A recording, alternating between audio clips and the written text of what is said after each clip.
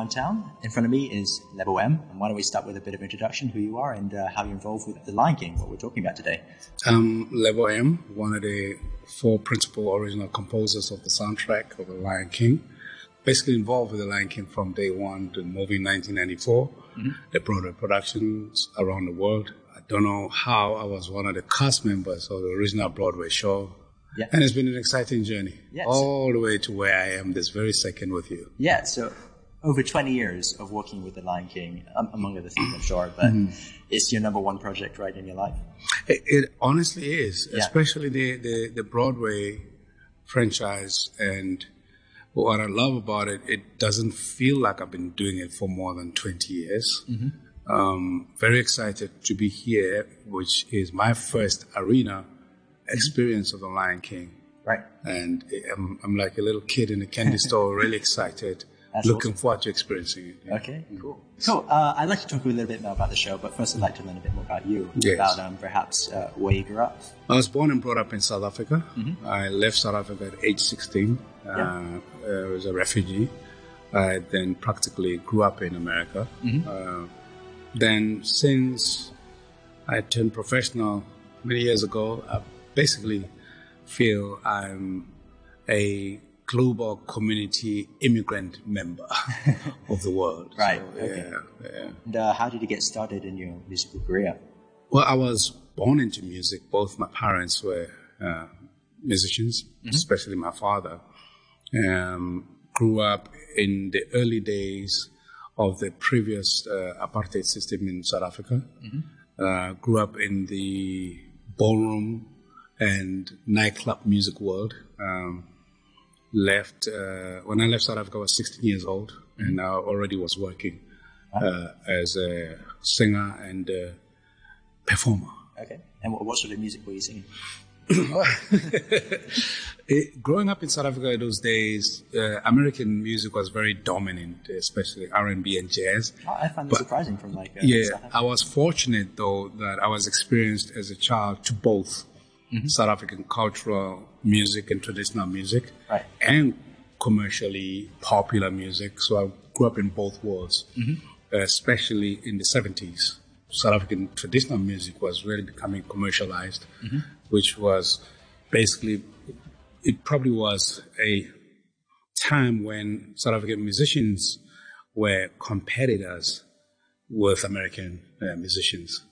So I was fortunate to grow up at a time where politically things were unstable in my country, but the music and the culture and the entertainment scene was probably ahead of the country in that we were exposed to a lot more music from around the world, and South African music was growing in South Africa. Because in my country at that time, the environment was very restrictive to what Black South Africans were exposed to. But through music and the arts, some of us were fortunate to be exposed to the rest of the world without any political hindrance, so to speak, even though there were restrictions. But you grew up with music and learning music. Did you do any formal music training as well? When I went to America, I went to high school. My last 2 years was at the Duke Ellington School of the Arts in Washington, D.C., where for the first time I was exposed to music academically as a music theory. And this is long years before Lion King was even conceived or thought about. By the time I meet Hans and we do our first movie called Power of One, I was already strong as an individual artist from Africa, or from South Africa specifically. So I was lucky with Hans to do Power of One, which many years later we're able to reflect on it as an audition for The Lion King. Okay. And did you always incorporate African influence and African music into your compositions?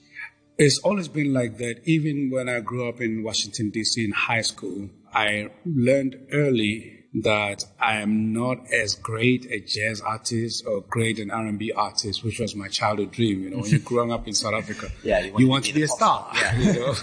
And when you go to high school and you realize that your heroes that you grew up with, the superstars, are in your classroom and are better than your heroes that you grew up learning, music through or performing through, then you learn to bring something different to the table.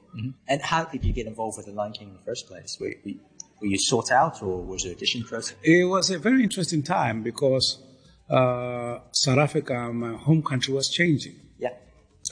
I consider myself one of the luckiest people in the world to always be at the right place at the right time. When I was called to do a demo for The Lion King, I was actually in South Africa. This is not the era of cell phones. No, of course not. Were you back in South Africa? I was back in South Africa for maybe my second or third trip since I left as a young person. And I got a message. My friend Hans was looking for me, so I went to Los Angeles, walked into a room. There was about 9 white people, and I'm the only person there. I didn't know why I was there, except my friend Hans was doing a project. I was told a little bit about this new project. I don't think it was called The Lion King then. Told a little bit about the first 5-7 minutes of it. And because me and Hans have a natural way of working, I kind of heard a little bit of the circle of life, the chord progression and rhythm section that Hans and the team had put together. So I immediately went into work mode, wrote the Ingonyama Nengwanawa, the chant, and arranged with Hans that first part of the movie. Just when I was about to leave, because I wanted to do a demo, I saw the image of what I obviously years later knew to be Mufasa, going up the Pride Rock. So I asked what was that, and it was explained to me that the king was now about to introduce the Simba character to the community. Then we went back, and I said, turn the microphone on. And turn the microphone, and the first thing I did was, and I did it as a demo, and I left. Yeah, so that was just like off the cuff, it wasn't? Yeah, there was no... And that's probably the most recognizable line. Right? But the cool thing about it is, it was your normal process of doing a demo, and how I work with Hans. And at that point, I had worked with many other people in other movie projects. Then I left, went home, learned later, maybe 3-4 months later, that I was hired for a project that I was in South Africa when I got the script of the original movie, flew from Johannesburg to Los Angeles reading the script. I was amazed at the parallel story that I was living at the same time, because reading the script and going through my life changes.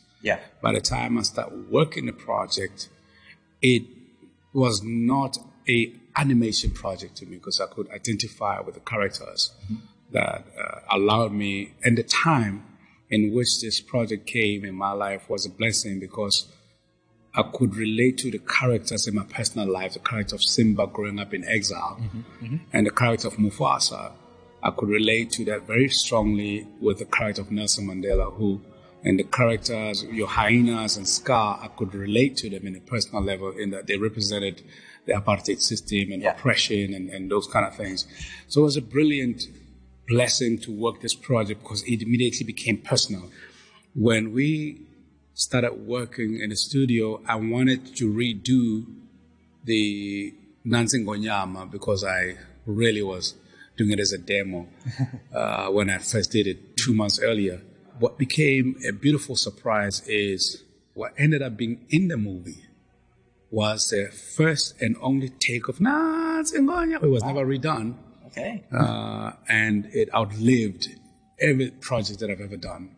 So what you hear in the movie was a one-take demo. Your first demo. And 25 years later, when I started working on a new movie, Lion King movie in 2019, again, we went through the process of redo this iconic identity of the Lion King.